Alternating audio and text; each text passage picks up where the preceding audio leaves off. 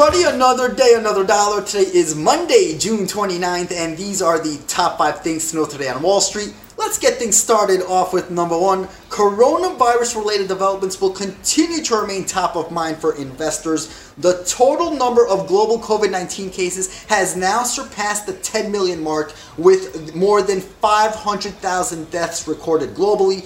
The United States has by far the world's largest number of confirmed cases, with around 2.5 million infections and almost 130,000 deaths. Texas is fast becoming the new epicenter of the outbreak in the country. Other states such as California, Florida, and Arizona are in similar positions, leading local officials to pause reopening plans. On to number 2, stocks on Wall Street look set for a higher open to start the week, even as virus cases continue to surge across the country. After spending much of the overnight session in negative territory, Dow futures turned positive and are now pointing to a gain of about 100 points at the open. This comes after the index plunged more than 700 points to end the week on Friday.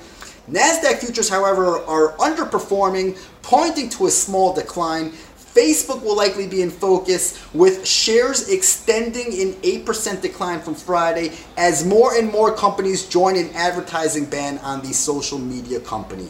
On to number 3, Boeing shares will likely be in the spotlight today after the plane maker received approval from the Federal Aviation Administration to begin test flights of its grounded 737 MAX aircraft as early as this week.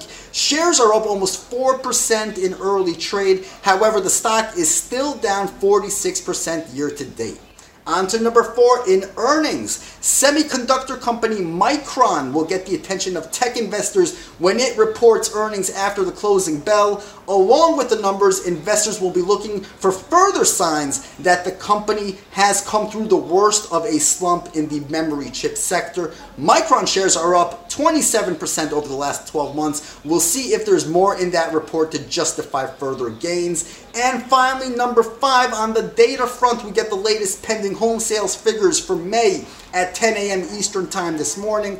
According to Investing.com's economic calendar, pending home sales are expected to have jumped 19.7% last month, rebounding from a plunge of almost 22% in April. So that's it for me for today. Don't forget to head over to YouTube, hit the like button and the subscribe button, and may the trading gods be with you.